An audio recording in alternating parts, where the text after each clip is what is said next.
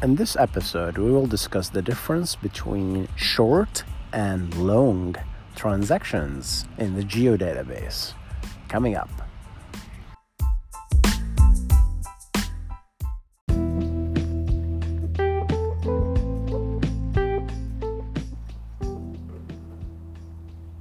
Hey guys, it's Hussein. Before we jump to the podcast, I just want to share with you some exciting news. I just published my new Kindle book on November 18th titled Learn GIS Programming with ArcGIS Online and the JavaScript API 4.9. That's the latest and greatest, shiniest stuff.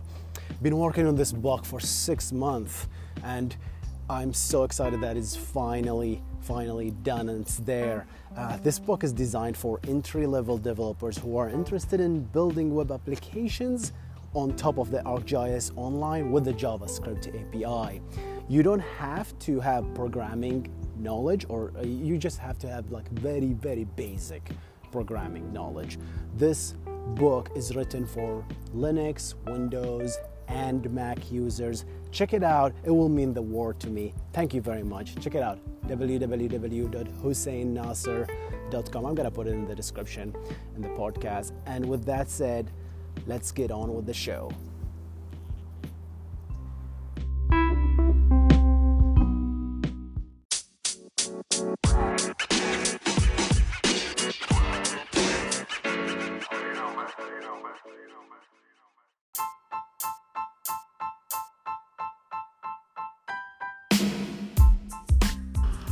If you're familiar with a database, you would know that a transaction is always a transaction. There is no such thing as short versus long transaction, right?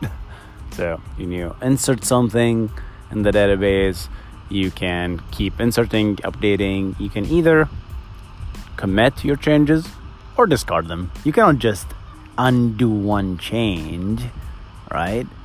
And redo a single change, or undo a SQL, redo a SQL. I don't know if certain databases may be supporting this, but most databases don't. So the Geodatabase had to add that layer of abstraction to support undo and redo in a Geodatabase, in editing especially. Right, so that's why when you editing certain types and certain data types like shape files and file geodatabases and certain enterprise geodatabases, depends on the registration type, you would see the client, be it ArcMap or ArcGIS Pro, actually gives you this ability to undo and redo your edits. So you can create a feature and then you turn around and update that feature, and then you can click undo, and you went back to the old state of the feature, and you can even keep updating the feature after that. Then you can just curate your way through this data set, and it's very convenient, right? So the ability to have undo and redo capability, it's called a long transaction. So if you think about it, it is still while you're in this edit session, you created a feature, right? You updated that feature, you deleted another feature. All of these are short transactions committed to the database. It is there. If you look at the database, you will see these edits. However, in your client, you get the view that you desire based on the state. If you undo, you'll see only changes that you have edited up to that point. If you redo, you'll see the change as well. You can decide to discard the entire session. Thus, if you hit discard, all your edits will be discarded, right? Regardless how this is implemented, the Geodatabase, right?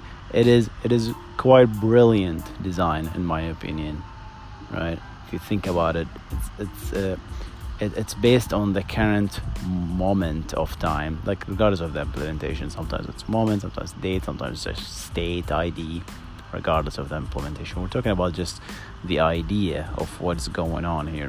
So if I go to like an unregistered, an unversioned data set on enterprise, and you created a feature in that data set, you would see that you don't have the ability to undo that, right?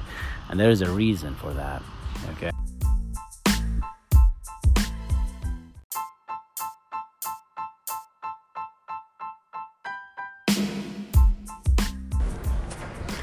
So for edits that are made on default for certain data sets, like unversioned or unversioned without archiving, essentially, you will notice that you can't really undo your edits. And the reason is because long transactions are not supported, all right?